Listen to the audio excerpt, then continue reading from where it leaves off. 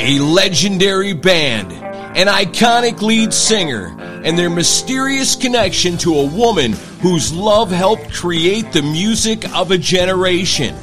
Timing is everything in a powerful novel about fate, regret, and moving on by Kelley McNeil, the author of A Day Like This. In the 1990s, Carter Wills was the lead singer of the English alt-rock band Mayluna, securing his place among music legends. His tortured heart lyrics struck a chord, and so did his secret connection to a woman whose love changed all their lives. Who is she? Evie Waters' two grown children discover an iconic photo in an old magazine of a mystery girl with Carter, their mother. It all started in a wistful time and place for Evie, her 25th summer, a young columnist forging her career. Backstage euphoria, a long-shot interview, and an almost cosmic connection with an enigmatic musician on the rise. What happened between them is a hidden story no one, not even Evie's family, knows. Until now. Worlds apart, Carter and Evie finally revealed a story. Joyful, regretful, and unforgettable. It was a time when the stars aligned for a love so profound, the whole world felt it. It was as if it would last forever. Mayluna by Kelley McNeil, out now.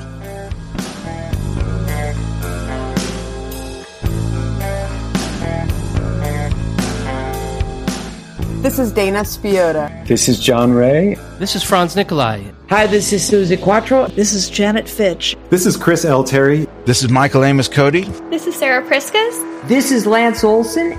This is Jessamine Violet. This is Zachary Lazar, and you're listening to Rock is Lit.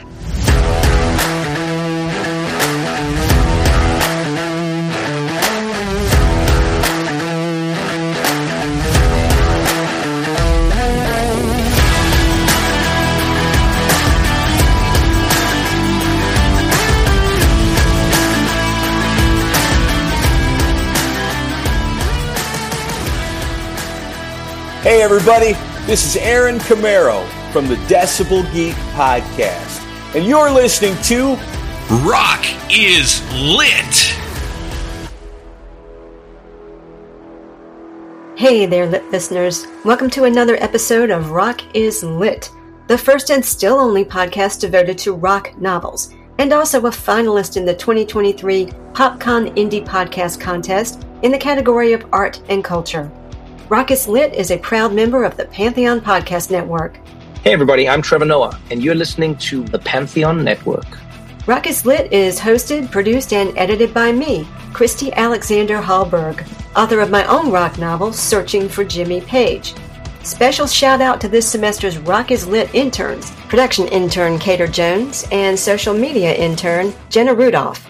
Another special shout out to my Pantheon Network pal, Aaron Camaro from the Decibel Geek Podcast, for voicing the synopsis of Mayluna by Kelley McNeil at the beginning, and also for providing the Rock is Lit soundbite in every episode of the podcast. Find out more about me and Rock is Lit on Twitter, Instagram, and YouTube at Christy Hallberg. Visit my website at ChristyAlexanderHallberg.com. Drop me a line at ChristyAlexanderHallberg@gmail.com to let me know what rock novels you'd like to hear featured on the show. And for goodness sakes, subscribe, comment, leave a 5-star rating and all that good stuff on your podcast platform of choice. Wyatt, the Rock is Lit mascot, and I thank you for your support. Ladies and gentlemen, the show starts in 3, 2, 1, go.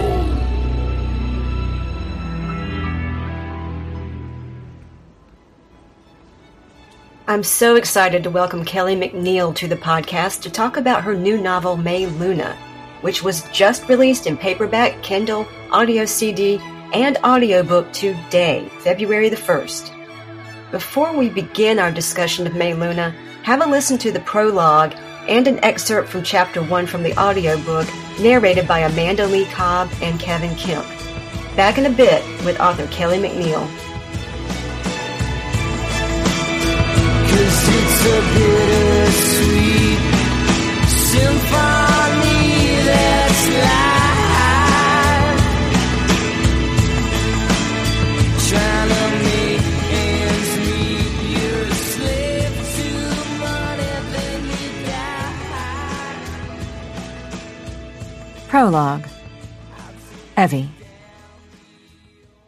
He often said that time travel was more accessible to us than we realize, and that music is one of the ways we do it.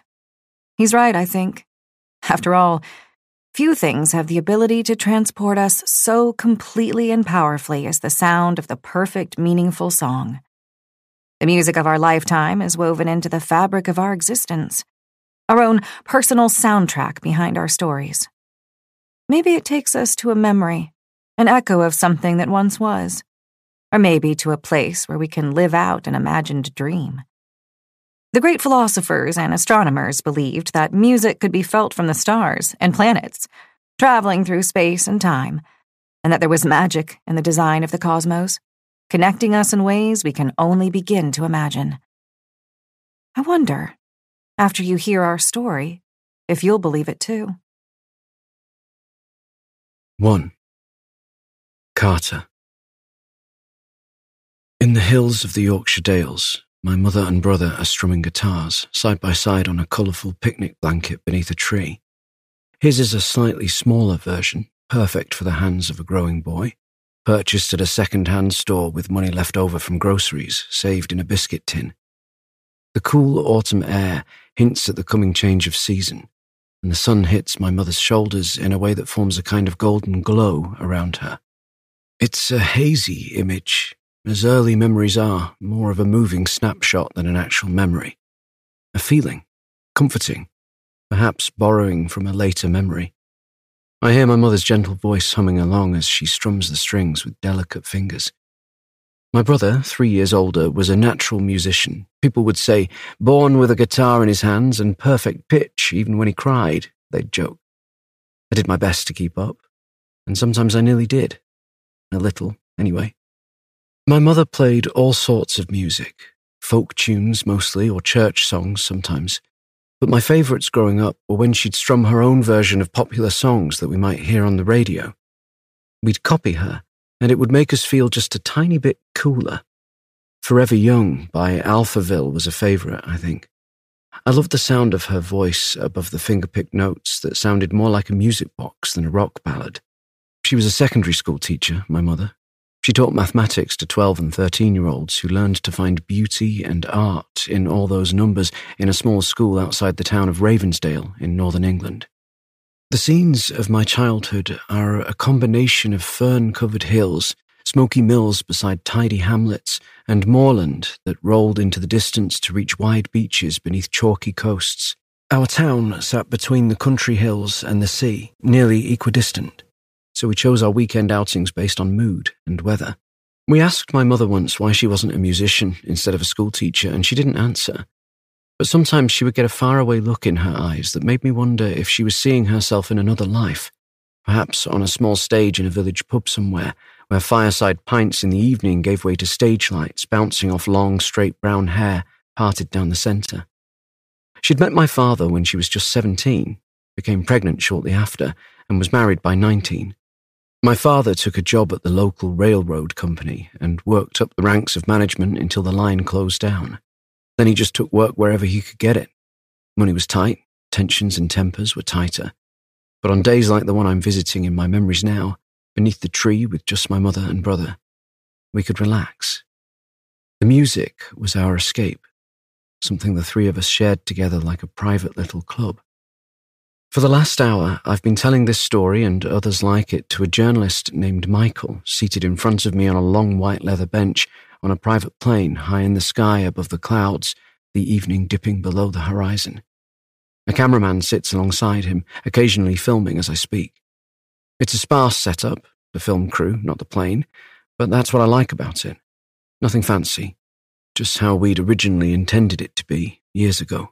So would you say that you got your talent from your mother, then? Michael asks. Probably, but my brother was the one with all the talent. I just made do. I'd say you made do pretty well. I could come up with the music in my head, but I wasn't always able to do what I wanted with it. But he could play any instrument you put in his hands, and I knew I would never be that good. I sort of figured out a way to make it work. I would tune the guitar differently so that the few chords I knew could turn into a lot more depending on the tuning. It created a certain kind of sound that worked. I played the piano without learning to read music. Who came up with the name Spurnhead as that first band name? He laughs a bit, the name sounding more than a little ridiculous at this point. Nearby, Tommy chuckles out loud and groans. The sound of Tommy's laugh is one that could bring light to any weary soul. Not that mine is weary lately, but his optimistic nature certainly saved me in the past a few times. That was Jacob, I say, sharing an amused glance with Tommy that softens at the end. It's the first time I've said my brother's name out loud in a long time, and the word feels slow and smooth on my lips. Names are spells. Man, that was such a terrible band name, I add, mostly to myself. It was you! Tommy points at me and laughs again. Jacob said you came up with it one night. I did not. I think maybe you did, sorry to say. It was him, I say clearly, putting the subject to rest. It was Jacob. If you say so, Tommy mumbles. Well, anyway, it didn't stick, thankfully. Doesn't quite have the same ring to it as Mayluna, Michael says with a smile. Definitely not. But it was nice still. The name carrying me back to a different time, with sea salt and wild skies. There is this remote bit on the Yorkshire coast, a tidal island where our mum took us a few times called Spurnhead. It feels a bit like the end of the earth once you get there.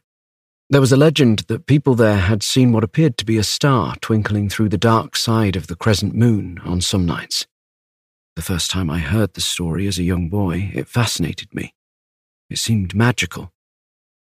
Moonstar, he says, naming a song from our first EP, the hit that got us our record deal a lifetime ago. I nod. My mum used to dream of having a little cottage nearby with a view of the sea. Did she ever get it? She did, as a matter of fact. It was one of the first things I bought her. I wanted to buy her the moon and the stars and a palace, but she just wanted that little cottage with a garden where she could grow old peacefully with an eye toward the sea and plenty of constellations.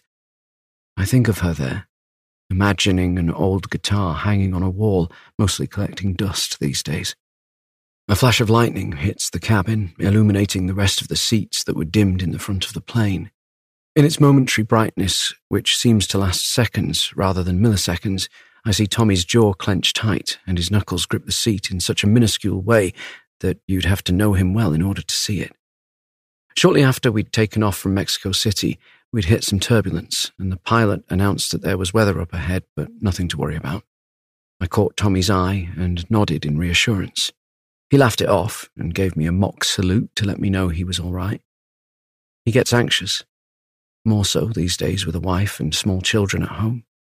He's having a harder time leaving them, and he's never been a big fan of airplanes, especially the kind like we're on now. Small, private ones. Neither am I, if I'm being honest. When I'm up in a plane, I can almost feel gravity's fury at having been defeated, as if lying in wait, ready to bring it all back down to the earth where we belong. We named her Lucy in the Sky, our private plane, a plush living room in the clouds. We all celebrated the day we got her. We're big time now, mates, I remember Tommy saying. But in truth, we missed our old tour bus sometimes. Miss Penny Lane, we called her a lifetime ago. Not terribly creative in hindsight, I say to Michael after mentioning the old bus and the coordinating names.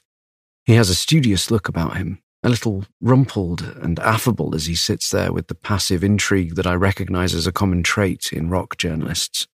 When I finally agreed to the series of interviews that have been taking place, I wasn't sure who was more surprised, him or me.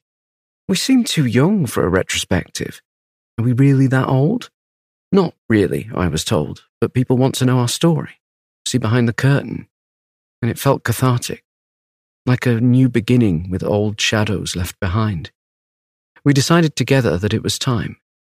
It would be a benchmark before we begin the path that headed toward becoming aging rock stars. A frightening prospect. Michael laughs a little. Ha! As band names and airplanes go, it could be worse. You could have painted a half-naked woman on the side of the plane. I smile. Something I've been doing more of in recent days. Levity returning to my body. It can always be worse. The sky outside dims to a deeper navy, made darker by the imposing clouds sliding across its inky surface. So, that's more of the backstory, I say, shrugging. We're discussing the start of the band and the album that launched it all. Michael already knows a lot of the public details, but this interview will be a new perspective, one that will cover a bit more of the history and rise of our little group of friends that had gone from playing in tiny rooms at university to all of this. Even now, it's still hard to believe sometimes that we're on our way to a sold-out stadium show in Rio, then on to Costa Rica, where we'll finish out the last 2 shows of what's been a long world tour. We're ready for a break. I lean back into the cushions of the bench and stretch my legs out in the expanse between us. So that album was all a story about a girl, Michael says, shaking his head and smiling. A computer sits beside him, and I glance at the red lights of the recording display ticking the milliseconds of my life. Aren't they always? I suppose so. But this was the story about a girl who inspired one of the biggest albums of all time, launched a band into superstardom. That's a hell of a story, Mr. Wills. You really do have a hard time calling me Carter, don't you? To be fair, you of all people don't really have the best reputation of playing well in the sandbox with the media and journalists. Our last encounter was a little... He pauses. Dicey, I think would be a good word. Let's just say I feel it's wise to proceed with caution. He gives me a wry look. Fair enough. When we last met, you refused to speak much about that album. Refused to answer most of the questions in general, if I recall. I had a hell of a time piecing it together and almost lost my ass on that one. He's referring to an article that came out in Rolling Stone earlier this year, meant to promote the tour. Promotions have never really been my thing. Sorry about that. That's fine. But now that we've brought it up, it leads me to ask how you feel about the fact that people say you're enigmatic when they're being kind, but others use words like dark and more than a little broken. Are you really? Or is it just another story? Part of the mystique? You don't mince words, do you? Would you rather I did? No. I like that about you. It's part of why you're here. Besides the fact that you came highly recommended by someone I trust. Really? He looks surprised and intrigued. I didn't realize we had anyone in common. Who was it? I ignore this and return to his earlier question from a few moments ago about my troubled persona.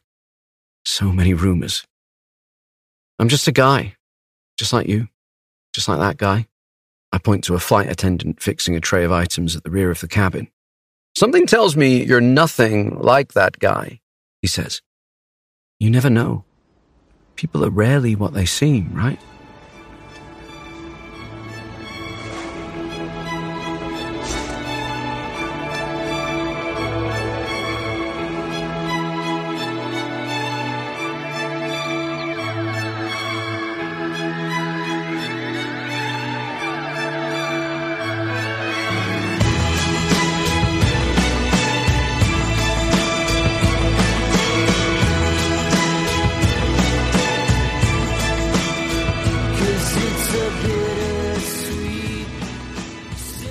This is Kelley McNeil, and this is Rock is Lit.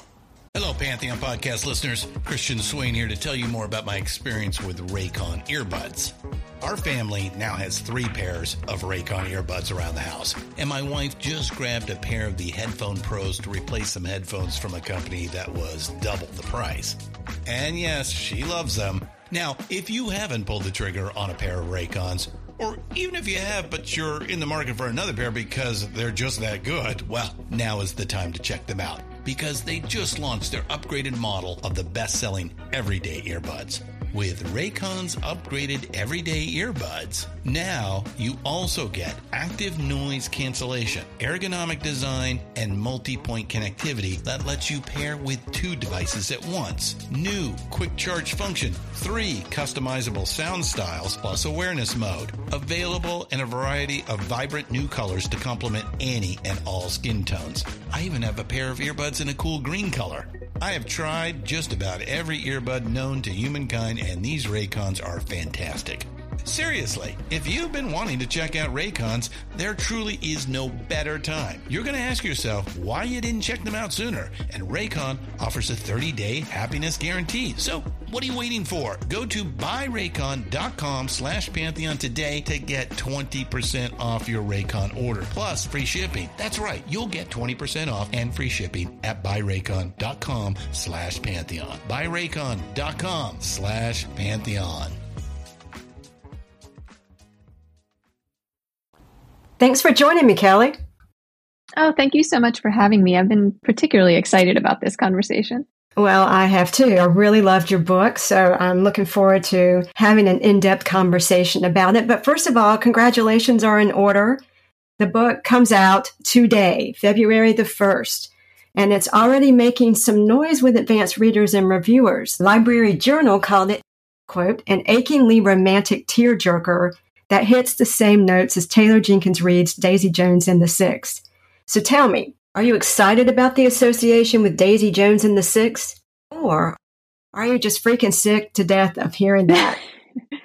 No, first of all, it's an honor because, she's just fabulous and that was a fabulous book. So it would be silly for me to not be flattered by that comparison. The book, we knew that inevitably it would generate comparisons because they're both music books. Right. They both have a journalistic spin to them and they both are historical fiction. So they're just 2 different time periods. But I think that Taylor would probably agree that the books are very, very different once you get into them. They're very different stories and they're written very differently. But yeah, still happy to be playing in the sandbox with her. That's for sure. I've read that the inspiration for Mayluna came to you about a decade ago when you heard a song on the car radio, and before that song was over, you had the characters and basic plot in your head. It is entirely true. I've always been very connected to music, which is why I wanted to write a book about music, but it has had that effect on me in my writing all along. So I can't write without music. They go hand in hand for me. So it's not surprising to me that I had that reaction. Some of my best inspiration will come just, in the perfect hook of the song. But that day, I still remember it very clearly in the song coming on. And it was maybe a 3.5, 4 minute song. And all of the characters, the entire storyline just unfolded. And I went home and started writing. And that was it. My goodness. What was the song? I'm keeping that one close. No, yeah, I wanted to know the song. Oh. If there was anybody I would tell you, it would be you. I can tell you, Christy. Yeah, I have decided to keep it close. And the reason for that is music is so personal to people and it is so subjective that the moment I said publicly what that song was, it would give an impression. And I really wanted people to connect to whatever music makes them feel the emotions that I'm trying to convey in this book. Okay. This question has been asked by so many readers. I have to know what the song is. The truth of the matter is the song is whatever the song is to you. The reader, the entire prologue is about that, about the feeling of the perfect, meaningful song and the way that can take you to places in your life or in your imagination. So I've actually been encouraging readers to let me know what that song is for them. And it's just wild because it's very often so different than what it was for me. So, but that's the reason why I'm keeping it quiet. Well, then I'm not even going to try and guess. I don't even want to do that. I know what mine would be, but I won't even try and guess. But you mentioned the prologue, and we played that earlier. In the prologue, there's a mention of our having our own personal soundtrack behind our stories. So do you have your own soundtrack? I do. I have a Spotify playlist that I call Sounds Like Me.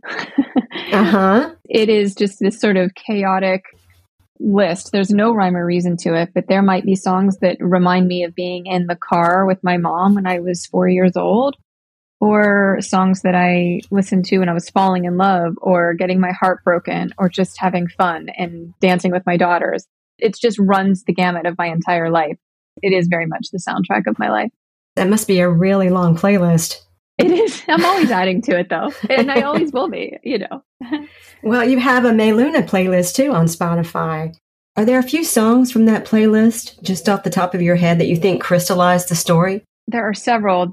Well, the beginning of the book starts out with the main character, one of the two main characters, referring to Forever Young by Alphaville, which was a big song for his mother.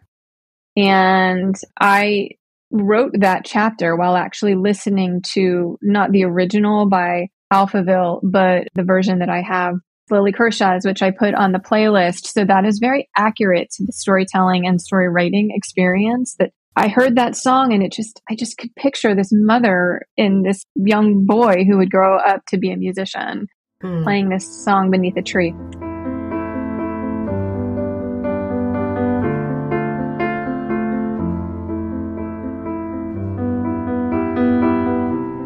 Let's dance in style, let's dance for a while.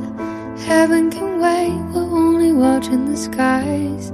Hoping for the best, but expecting the worst. Are you gonna drop the bomb or not? Let us die young or let us live forever.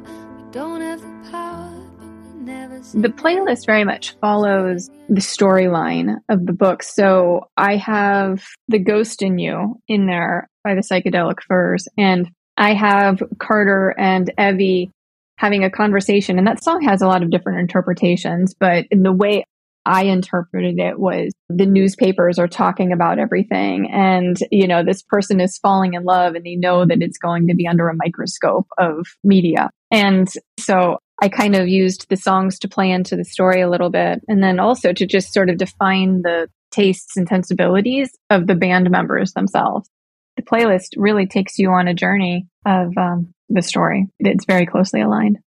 Just a few more that I wrote down that resonated with me. The Scientist by Coldplay, Fake Plastic Trees by Radiohead, Into Dust by Mazzy Star. And I could go on and on, but those really spoke to me and they certainly speak to the story as well. So it is very much a novel where music is the heart and soul of it. Yes. So a couple of songs I put on this playlist because they were representative of the time and the style of music that I imagined Mayluna, the band, to have.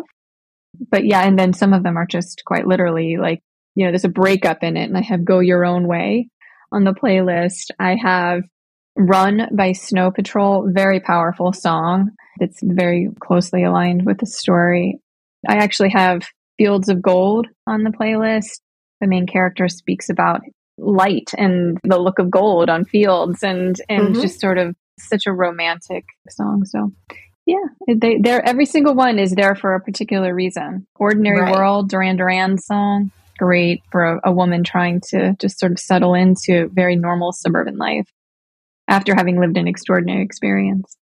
I do have to tell you, I very much appreciate the Led Zeppelin shout outs. There are 2 or 3 of them in there. And there's even a Jimmy Page shout out. So for a lead head like me, that was very exciting. Oh, good. I'm so glad. So Kelley, you worked as a concert tour promoter for about a decade, I think, and it really shows in the novel. The details about music venues are great. I love the way you describe backstage at Jones Beach Amphitheater in Wonton, New York. And then there's the part where Evie describes some wild stuff she's seen go on backstage. I'm sure you've got some stories of your own, so come on, Dish, we want to hear. I was able to dig into that. And so some of the stories in the book are true. I will probably never publicly say which ones are true and which ones were fabricated, but I will say that probably 80% of them were things that I actually took from real life. A lot ended up on the cutting room floor of this book because it was rewritten at one point. And when I rewrote it, I had no choice, and it's already a pretty lengthy book. So a lot had to get cut, which was just excruciating. And you as a writer can understand that. Yes, ma'am. A lot that got left on the cutting room floor were more backstage scenes because they just simply didn't further the story. But There are so many scenes that I had written that I would love to have included, but, I had to leave some of them out. Okay, well, I understand your need for discretion here, so I won't ask you for specifics about some of those scenes. But can you at least tell us some of the folks you worked with during that time?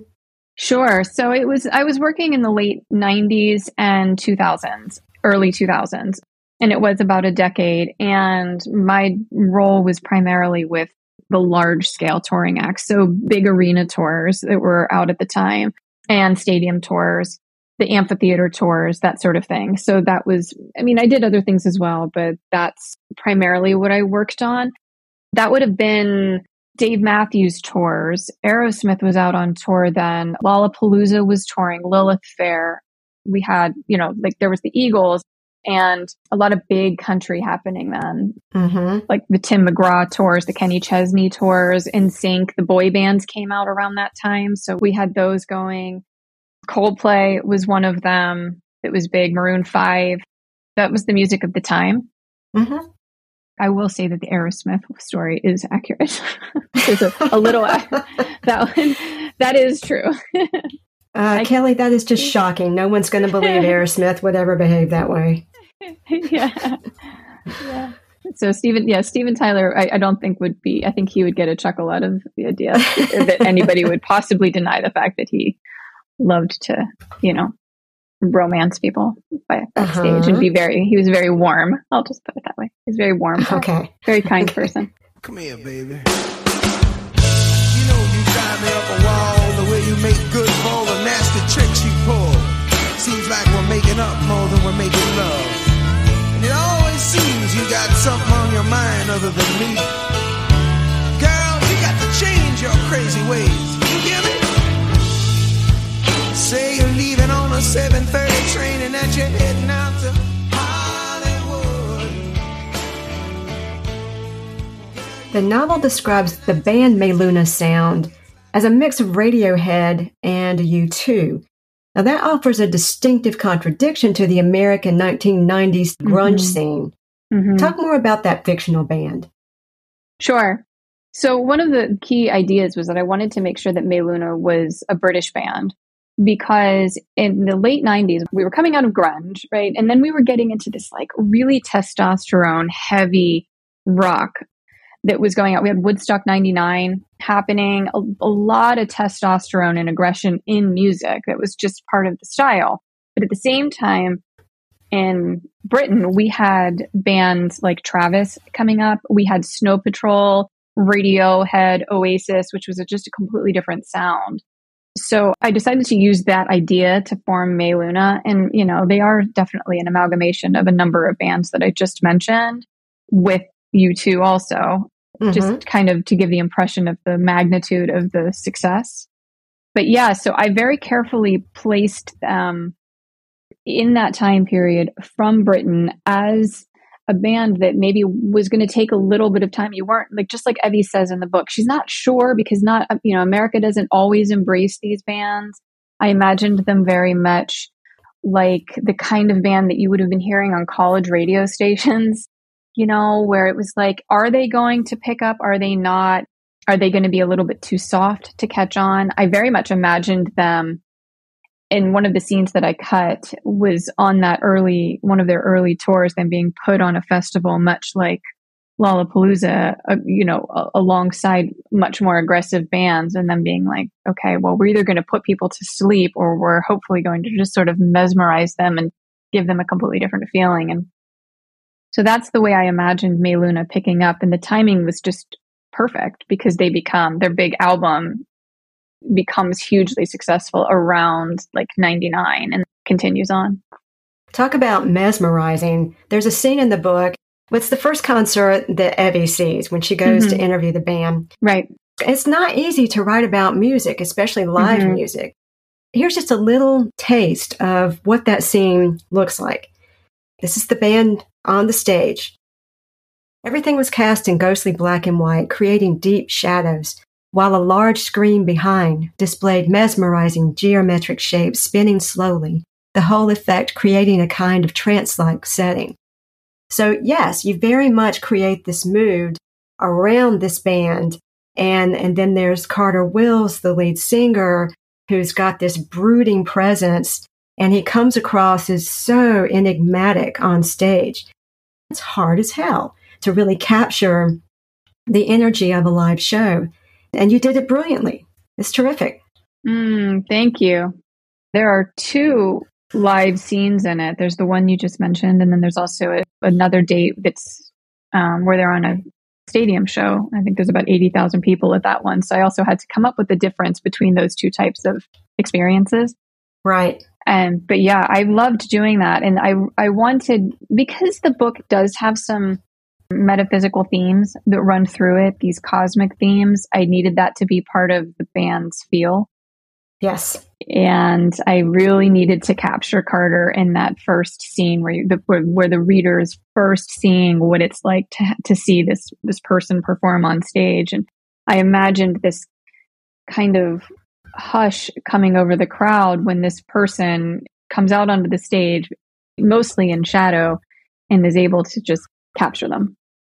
I imagined those scenes so clearly. I could see these, the lead singer has this fascination with math and astronomy. And so those, if you look at old like diagrams and illustrations from early stages of astronomy in the 16th and 17th centuries, they're really fascinating and beautiful. So I imagined those up on these screens sort of spinning, and I thought that would have a mesmerizing effect that would be much different from your typical like pyro, and big lighting. So I hoped that I was able to convey that. Oh, absolutely. And since we're talking about Carter, he tells a journalist at one point, early on actually, if music was the heart of me, part of my soul, then the study of the cosmos was my mind. So tell me a little bit more about his obsession with astronomy. I wanted to create an atypical rock star. I wanted this to be a very cerebral person. Not to say that they aren't typically, but the way they're portrayed in media is stereotypically not that way. So I wanted him to be a very well-educated person who was studying philosophy at university before he became a successful musician. And he has this experience with the stars and the moon when he's a boy.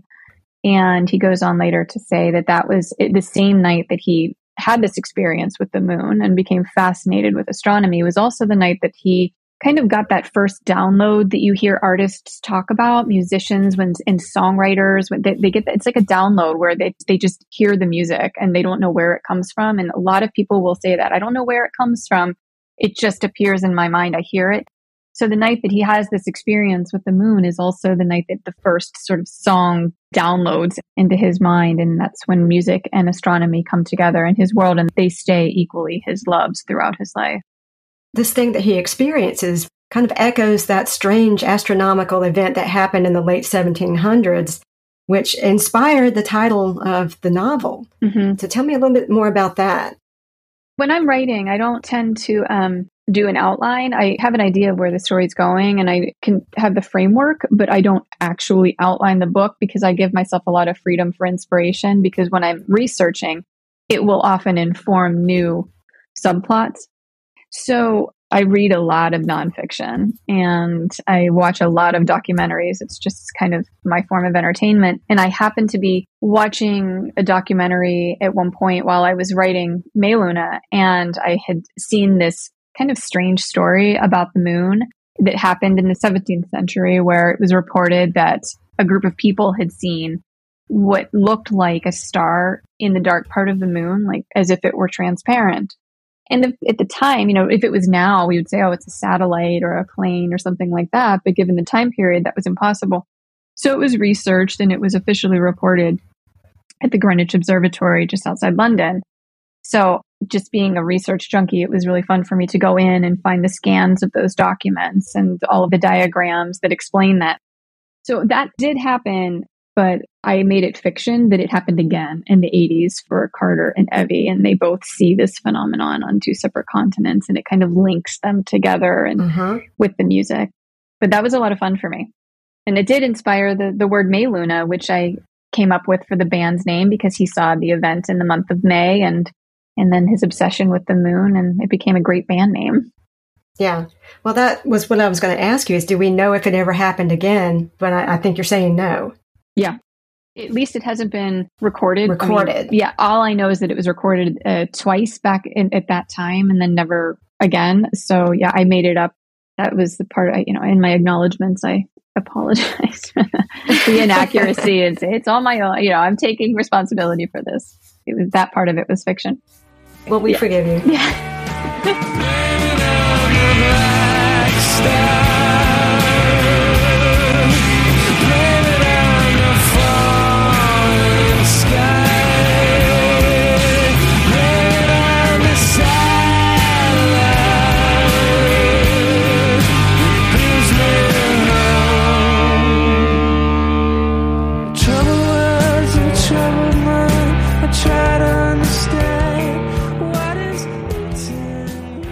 We know astronomy is a big part of the book. Mm-hmm. Time traveling is part of the book. I was struck by something you said in an interview with Book Club Babel when you were promoting your first novel, A Day Like This, because it relates to Mayluna. Okay. You were talking about how fast your daughters are growing up. Here's your comment, quote, "If I could have one superpower, it would be time travel, so that I could go back to those two little babies and be the mom I was at the start of it all," end quote. Mm. I gather this concept has been percolating in your brain for a long time. Yes. So that's one of the things that I would say is a thread that is woven through both of my books. A Day Like This is my first book that you're referring to. And it's very different from Mayluna on the surface in terms of story. But there are themes in it about second chances in terms of like, wow, if I could do life over again, if there's a wistfulness to both of them, imagining what life could have been like had I made different choices and being haunted by that. And then ultimately just trying to come to peace with the life that you're living and the trust that things happen for a reason and that there is this grand orchestration happening. And there are those metaphysical elements that are woven through both. So yes, I will, everything I write will probably relate to those themes, I would imagine. You walked right into my next question, talking about the idea of everything happening for a reason. Yes. I stalk you on Instagram, by the way. Can't find you on Twitter, can't find you on Facebook, but you're on Instagram. So yes. I was checking out some pictures and I saw this one of a beautiful staircase. Yes. And it's the Tulip Stairs at the Queen's House in Greenwich in London. And it's this ornate wrought iron spiral staircase with these what look like white steps. I think it was the first geometric self-supporting spiral stairway in Britain, if I'm not mistaken. Yes, yes, that's correct. It looks like you shot the photo from the top looking down, so there's a magical, mystical quality about that photo. And from this angle, it looks like a nautilus shell. And you wrote in your Instagram post on that staircase, "Everything exists in one harmonious system, and the key to realizing and appreciating this unity lies in nature itself, in the form of the golden spiral." And then right after that quote, you wrote, "Consider this a hint at what's to come in my next book." So tell me a little bit about the significance of the golden spiral to you and in Mayluna. I love that you appreciated that photo, which, by the way, was actually taken from the bottom of the staircase. It's an optical illusion. So it actually is. I was laying on the floor on this marble. Oh my gosh! Well, that makes it even more impressive. Yeah, and I took it, and then it has this glass dome, and I have always been fascinated with theories of the interconnectedness of life. And like I mentioned, I read a lot of nonfiction. I read a lot about energy work. I came across a lot of the theories of Pythagoras and Johann Kepler, and they really resonated with me to the point where I wanted to make them a subplot in Mayluna and give Carter a lot of my own personal beliefs on those things. So when you hear him or read him saying you just have to trust that things happen for a reason and that things are much more connected. He doesn't believe in coincidences. He believes in that there's a lot of synchronicity in this world. Those are all beliefs that I share. So the golden spiral, I think, is just so beautiful because you when you look at it and you see how many places that it appears in the world and in nature, it's just sort of impossible to imagine that is an accident. It's just too perfect. It's mathematically perfect.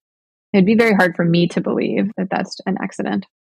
The Pythagorean theorem is based on the golden spiral, or I guess you could say the golden spiral is based on the Pythagorean theorem. Mm-hmm. So we're coming back to math again. And let me just be clear, I am not a math person. I don't mean to say that I am. Which is funny because I have math in this book and I have quantum physics in the first book. So you would think that this is like my jam, but it is not. But it does fascinate me. And so I like to read other people's study of it in digestible pieces. Yeah.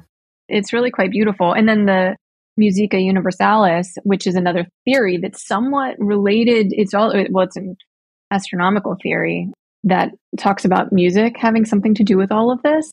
That's really beautiful too. And I thought, wow, what a great subplot for a book about a sort of mystical approach towards a rock band. Right. But don't you love that about writing? When you get an idea for a character and learn more about them and realize, oh, their inclinations are going in this direction. Oh shit, I don't know anything about that. But then you get to do the research. So it kind of takes the maxim of write what you know and turns it on its head. Like, no, write what you want to know. Ooh, I like that. Yes, that's so true. Absolutely. Then you get the chance to go down all of these rabbit holes and find out all of this stuff, and it just broadens what you're able to write about later, too. It's so true. I do love it. And because we are writers, we get to just write what we want to hang out with. Yes. I don't want to write about, I'm not going to dive into subjects that don't personally interest me. And, manifestation is a word that it's very buzzy and has been for a couple of years. It's all over social media. Everybody talks about the word manifestation. But those theories, like the law of attraction, those are going back decades and, well, probably centuries actually, when you really get into it. But it's very like hip and of the moment right now. But when you apply those theories and you connect them to everything we're talking about, then it gets really mind blowing. There's a lot of that in the book too. Not a lot, because it really is mostly a story about music and this relationship between these people. But it sure was fun to do that, to weave those elements in. I think it brings a lot of peace to the characters. I hoped that that's what I would achieve with the readers as well, because I won't give any spoilers, of course, but this is not a happy story. Right. And there's a lot of tragedy in it. The main character, Carter Wills, uses these theories to kind of process and be at peace with some very difficult things that have happened in his life. And then the other main character, Evie, does the same. And so I hoped that even though this is not a happy story, by the end of it, you're feeling hopeful. That was the exact word I was going to use. Yeah. Good. That was what I was hoping to achieve. It's so easy to get bogged down by the idea of things just being hard and being difficult and tragedy striking and then expecting that to continue happening. But I just really kind of wanted to give this idea of, well, if you can expect something like that, there's an equal chance that something better might happen. Offer a little bit of hope to people who may have had their own version of heartbreak or tragedy like these characters have had. Where do you think that sense of optimism comes from with you? I was an only child. I spent a lot of time alone. So for me, my two activities were music and a pen in my hand. Those were like all, it was not, we didn't have a lot of TV. We didn't have a lot of things to do. I, a working mom. It was like, that's what I did. I don't know that I would call it optimism. I would call it belief that there is always the possibility that something could be going well. You just may not know it. It may not look that way on the surface. Tell me your secrets and ask me your questions. Now let's go back to the start. Running in circles, coming in tails, heads on the sides apart.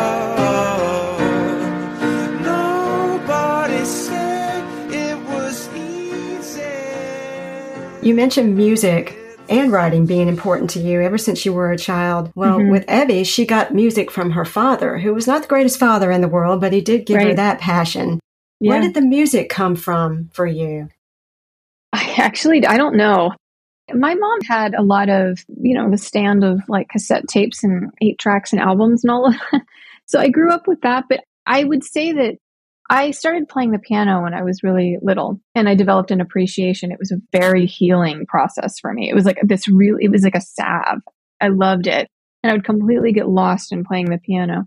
So I think that I began to see the power of it. And then I started going to live shows very young, and I just loved it. I was instantly addicted to live music. And I just remember saying, like, this is what I want to do. This is where I want to be in some capacity. I want to be involved in this world. And so that's what I went on to do. I wish I would have had that parent who was, not that Evie's dad was great, as mentioned, but like, at least he did give her all those really amazing music magazines and introduced her to the documentaries and all that. But yes. Yeah, I think I picked up a lot of that on my own. And that's so interesting because your life now is filled with music that you share with your 2 daughters.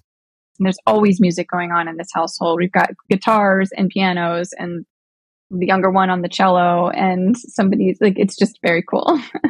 Well, speaking of home, since you mentioned that a minute ago, I love your essay, Finding Our Place. Oh, and that was published in Elephant Journal in 2021, and it emphasizes the connection to locations as a soul place. You wrote, quote, "On some deeper level, we connect with certain spaces more than others. There are places where we feel as much a part of it as it does of us. It calls to us from somewhere beyond the daily fray, and we're drawn to it, sometimes without reason," end quote. How do you see that idea of a soul place manifesting in Mayluna? That idea is very much, and I'll bring it back to Mayluna in a moment, but that is the essence of my first book, A Day Like This, because a main character in that book is actually a house called the Yellow House. Right. And so, but I have had this relationship with place for my whole life. I really have. And so I loved the idea that Evie was in Mayluna. She does not have that. She's like lacking the roots because she has had a really just terrible childhood. She had a really difficult childhood in her hometown. She doesn't know where she belongs. And then for her, ultimately, she finds home. Her sense of belonging and home tends to be backstage with this band or on the road with this band. And she makes the music and her relationship with this found family her home. So I brought that into that. But then her daughter eventually sort of goes to London, and there's this comment in there about how she comes alive, her daughter comes alive in a different city. And I think that happens to people. I know that has happened with me. There will be places that I'll go to, and for some reason, it'll just rub the wrong way. I don't have any negative associations. It may be a beautiful town or whatever, but it just, something about it doesn't feel like I belong. And then there are other places where I drop in and it's like, it feels like, oh, I've been here before, or this feels so familiar to me, and it just calls to me. Is London your soul place? It's one of them. Yeah, it is. I would say I have 2. The first time that happened to me was in the Catskill Mountains in New York. I had never been there before when I moved there. And it was like this rocky start at first because it's kind of, it was a brand new type of style of living. But by the end of it, it just felt like this very nurturing place to me.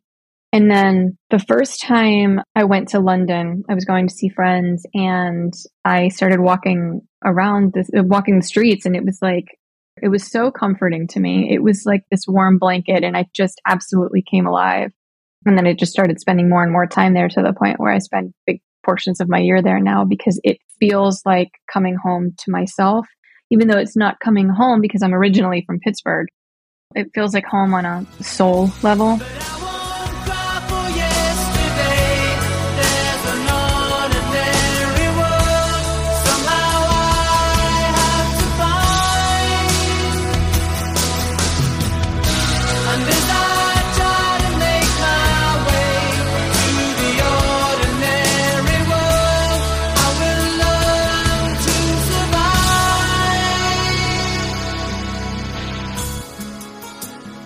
Hi everyone, this is Neil Preston, and you are listening to Rock is Lit. I'm not, but rock is. Hey folks, Stefan Shirazi and Renee Richardson here from the Metallica Report. And we are proud members of the Pantheon podcast family, where the best of music and podcasts unite. We've got something pretty cool for you. We're giving away an exclusive Metallica merch package worth over $250. That's a whole lot of Scary Guys, Skulls, M72, and other sought-after Metallica swag. And we've made it easy for you to win. Follow and share the Metallica Report, and you're in the game. Go to pantheonpodcast.com/Metallica, enter your email, and hit that button to be entered to win. And just like that, you're eligible for our monthly exclusive Metallica merch package. And guess what, rockers? You can enter every month, so just do it. And while we love our global brothers and sisters, the lawyers won't let us ship outside the U.S. Okay, I got the idea for this next bit from Peter McDade's novel, The Weight of Sound. It's a game called Only Pick One. You can only pick one from each category I'm going to throw out. You ready? I'm ready. All right, let's play the game.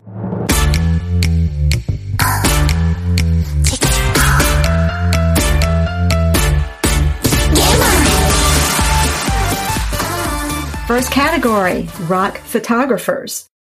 The iconic photograph of Mayluna in the studio with a mystery woman who turns out to be Evie was taken by Evie's friend Derek Dorsey, who became just as famous as that particular shot in the story. So let's talk real rock photographers.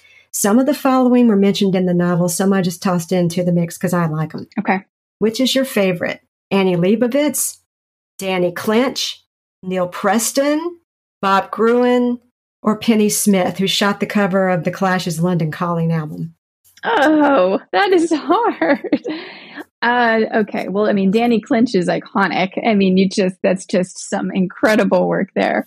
Wow. But I will say Annie Leibovitz, because I love hearing about the stories of her out on the road, because she was like really in it. I mean, she was so in it, and she's part of those, like the time period that you're talking about, the Led Zeppelin days. I mean, that's like, she was in those rooms, and I drew a lot about Derek's, I leave Derek's antics off the page because it's a lot of what ended up having to be cut.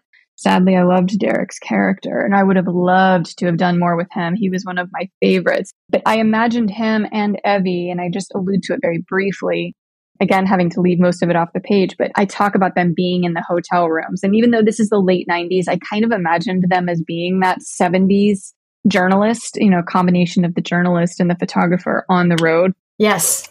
So I'm going to say, I will say Annie Leibovitz. Final answer. Annie Leibovitz wins. Yeah. I love Neil Preston because he took this photograph of Jimmy Page at Kezar Stadium in 1973 that's such a big part of my novel, and he was Led Zeppelin's only tour photographer. He and Cameron Crowe were on the road together in the 70s, Cameron doing the interviewing, Neil doing the photography, and the two were best friends and then kind of acting as a unit.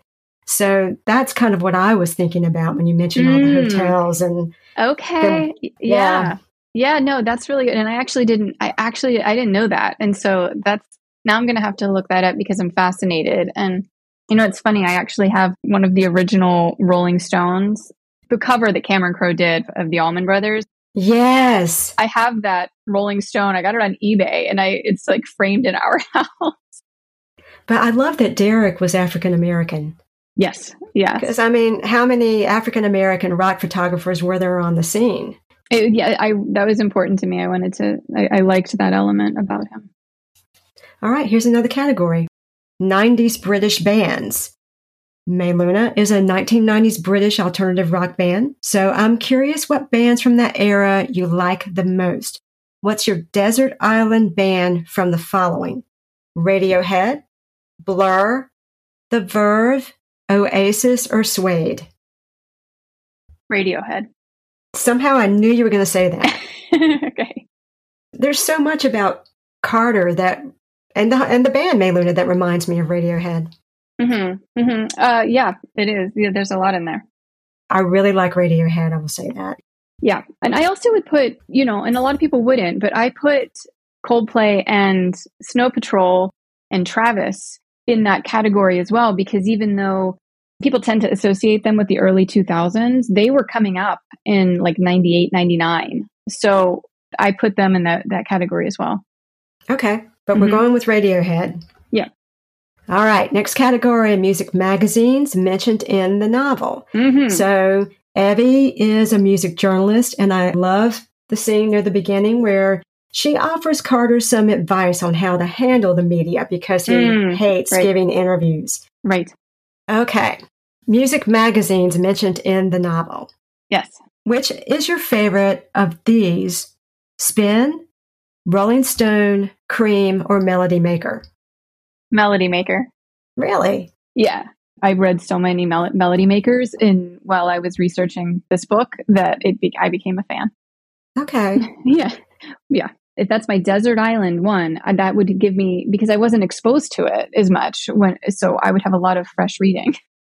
Okay. So, I was reading a lot of Rolling Stone and Spin back then. So, well, that would make sense to take that on the desert island then. Yeah. Yeah. See, I'm still mad at Rolling Stone for dissing Led Zeppelin all those years. Did they? Yes. Oh my God. When they came out and those initial reviews for Led Zeppelin 1, 2, 3, even 4 with Stairway to Heaven on it. And see, now the magazine reveres them. So it's interesting what history will do. I think that makes artists everywhere feel a little bit comforted. Like, they don't always get it right. Correct. New category, band documentaries. For Abby, words, music, and film pretty much define her. And she tells Carter when they first meet that she really wants to make band documentaries, and that would combine all of her passions for her. Which of the following band documentaries mentioned in the book resonate with you the most? Leonard Cohen, Bird on a Wire, Gimme Shelter, The Decline of Western Civilization, The Last Waltz, Ziggy Stardust and the Spiders from Mars, or U2 Rattle and Hum? What happened to meeting people is easy? That was my answer. That was the Radiohead one. I was thinking of that because I remembered you threw that out there earlier. I'm glad I didn't put it in here because now you have to choose something else. Okay, I'm going to say, and you're going to laugh when I say this, I am going to say Rattle and Hum. And the reason is I don't know. I can't really give the reason because now I'll get myself in trouble a little bit. But I feel like there is a lack of emotional connection in that documentary is the way I will say it. So I feel that there are a lot of people who feel very passionately about U2. And I think the job of an effective music documentary is to just really make you feel the emotion of the band. And instead, it felt like watching as an outsider. So it felt more egoic than it did emotional. And so there was a lack of emotional resonance in it. And so when I watch it, I think, okay, this is what you want it to kind of look like, but this is not how you want it to feel like when you're capturing somebody else's story. And if I had the opportunity to tell somebody else's story, like Mayluna, which is a fictional biography, essentially, if I had the opportunity to tell a non-fictional biography, I would want to capture the emotion, not just the surface level. So that's my answer. I think that's a fantastic answer, and I actually don't feel like laughing. So okay, good. But I would have chosen The Decline of Western Civilization. But there are two parts. There may be a third part. I'm not sure, but I know there are two. The first one is very early 80s punk in LA. And that I thought that was just really fascinating. And then the next one is hair metal in LA. That's not that fascinating to me. There are a couple good documentaries about the punk movement. And so those are very compelling to watch. We have one category left. Okay, I'm ready. All right. Drinks mentioned in the book. It's a rock novel. We have to talk booze. I'm legally required. Booze and drugs. There were a lot more drugs in the book. A lot of that got left off the page too. When I had John Ray, who wrote Gone to the Wolves, on the podcast, I cataloged all of the mentions of alcohol in his novel, and it took up a whole page. So he wins the award so far for most alcohol mentioned in a rock novel. I'm not going to do that to you. I've only got 2 mentions of alcohol and hot tea thrown in there.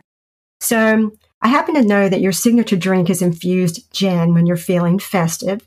You did do your research. I love it. And that's it's 100% true. All right. So let's see which of the others you'd pick to chug a lug, or if you want to be more civilized about it, sip. Okay. So we've got hot tea. We've got scotch, because apparently Carter spikes his tea with scotch in the afternoon. He does. Mm-hmm.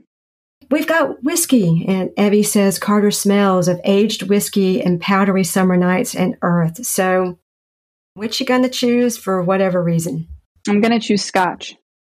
Okay. Mm-hmm. I choose scotch because it tastes, it has a familiarity to me and evokes a lot of memories. So, yeah, if I'm going to choose of those three, it's definitely scotch. Scotch makes me barf, so I am not picking scotch. Okay. I can do whiskey if it's mixed with something. Whiskey is a close second, but I can't really sip. I don't sip whiskey. I'll put a little in my tea, maybe rarely, but I'm not a whiskey drinker. But scotch, I just the smell of it is very evocative, and the taste of it in small amounts. It's still not my drink of choice, as you mentioned. I'm a gin drinker, but of those three, that's what I pick. I could have given you more options like wine, beer, margaritas, vodka, Knob Creek bourbon. There's even some club soda thrown into the mix in this story. But I don't know. I guess I was in a scotch or whiskey mood when I came up with this category. Anyway, scotch for the win. Yeah. Scotch on the rocks, you at my side. Pour me a drink, nowhere to hide. Love on the loose, shit that I lied. Scotch on the ride. You in my arms, me in your hair. Pour me a drink. Kelley, I saw on your website that your novel A Day Like This is currently being adapted for the screen. What's going on there? Yeah, I wish I could say more. It's all very hush-hush at the moment, but it is exciting. And I have somebody that I'm working with who is just really doing a wonderful job of capturing so much of the essence of that story. And we're working on it together. We're actually working on that screenplay now. So, wow. It's just I'm loving that. I'm loving that experience. But more importantly, I'm just so happy to know that it's in really good hands with this person. They just get it. So it's good. That book's going to get a whole new life. I mean, fingers crossed. You know, the way things like that are, it could happen like tomorrow or it could happen in 10 years. Film adaptations are that way. So it's at least moving in that direction, which is great. Mm-hmm. And we're celebrating right now because Mayluna is in the world. It is out there. Everybody, you need to go get it. It's a fabulous book. Where can folks go to find out more about you and buy Mayluna? You can buy Mayluna wherever you like to buy your books. Right now, it's available in most countries in English. There are other translations coming, but right now it's in English, and you can get it at your favorite bookstore. You can get it on Amazon, wherever you like to buy your books. You can also get it in audio, and there's a pretty great audiobook version of it that I feel like the actors did a very nice job. Mm-hmm. And you can find me on Instagram at Kelley L. McNeil, and my name is spelled with an E, by the way. You can also find me at kelleymcneil.com. And if you like the book, please, reach out, and particularly your audience, Christy. I think that it's a great audience. I could talk about this stuff forever. So yeah, reach out and say hello. If you forget how to get up with her on Instagram, shoot me a line because I stalk her. So I'll hit you up. I'll get you going. Well, thank you so much for being on the show. This was so much fun. And again, everybody, I'll put links in the show notes to the Spotify Mayluna playlist, which you definitely want to check out. Thank you so much, Kelley. This was such a pleasure. I loved this conversation. So thank you so much, Christy. Thanks for tuning in, Lit listeners. If you enjoyed the show, please subscribe and leave a rating and comment on Good Pods and Apple Podcasts. Links in the show notes. Wyatt, the Rock is Lit mascot, and I really appreciate your support. Until next time, keep rocking and reading and getting lit. Rock is lit.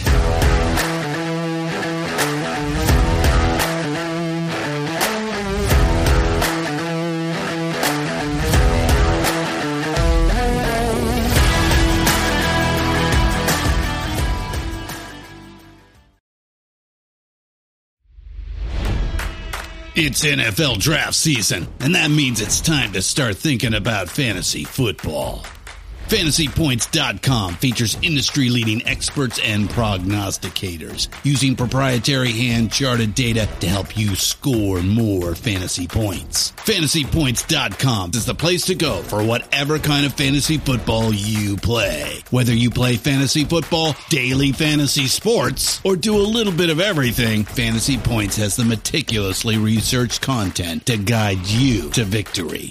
And why wait for the fall? Fantasy Points also covers the new spring football league, the UFL. Join the guru, John Hansen, Scott Barrett, Joe Dolan, and other massive names in the fantasy football universe with an exclusive offer. Use code Pantheon for 15% off any Fantasy Points package, including the all-in package, with access to every article, tool, and data nugget that Fantasy Points has to offer. That's FantasyPoints.com and code Pantheon for 15% off at Fantasy Points. FantasyPoints.com, code Pantheon. Score more fantasy points.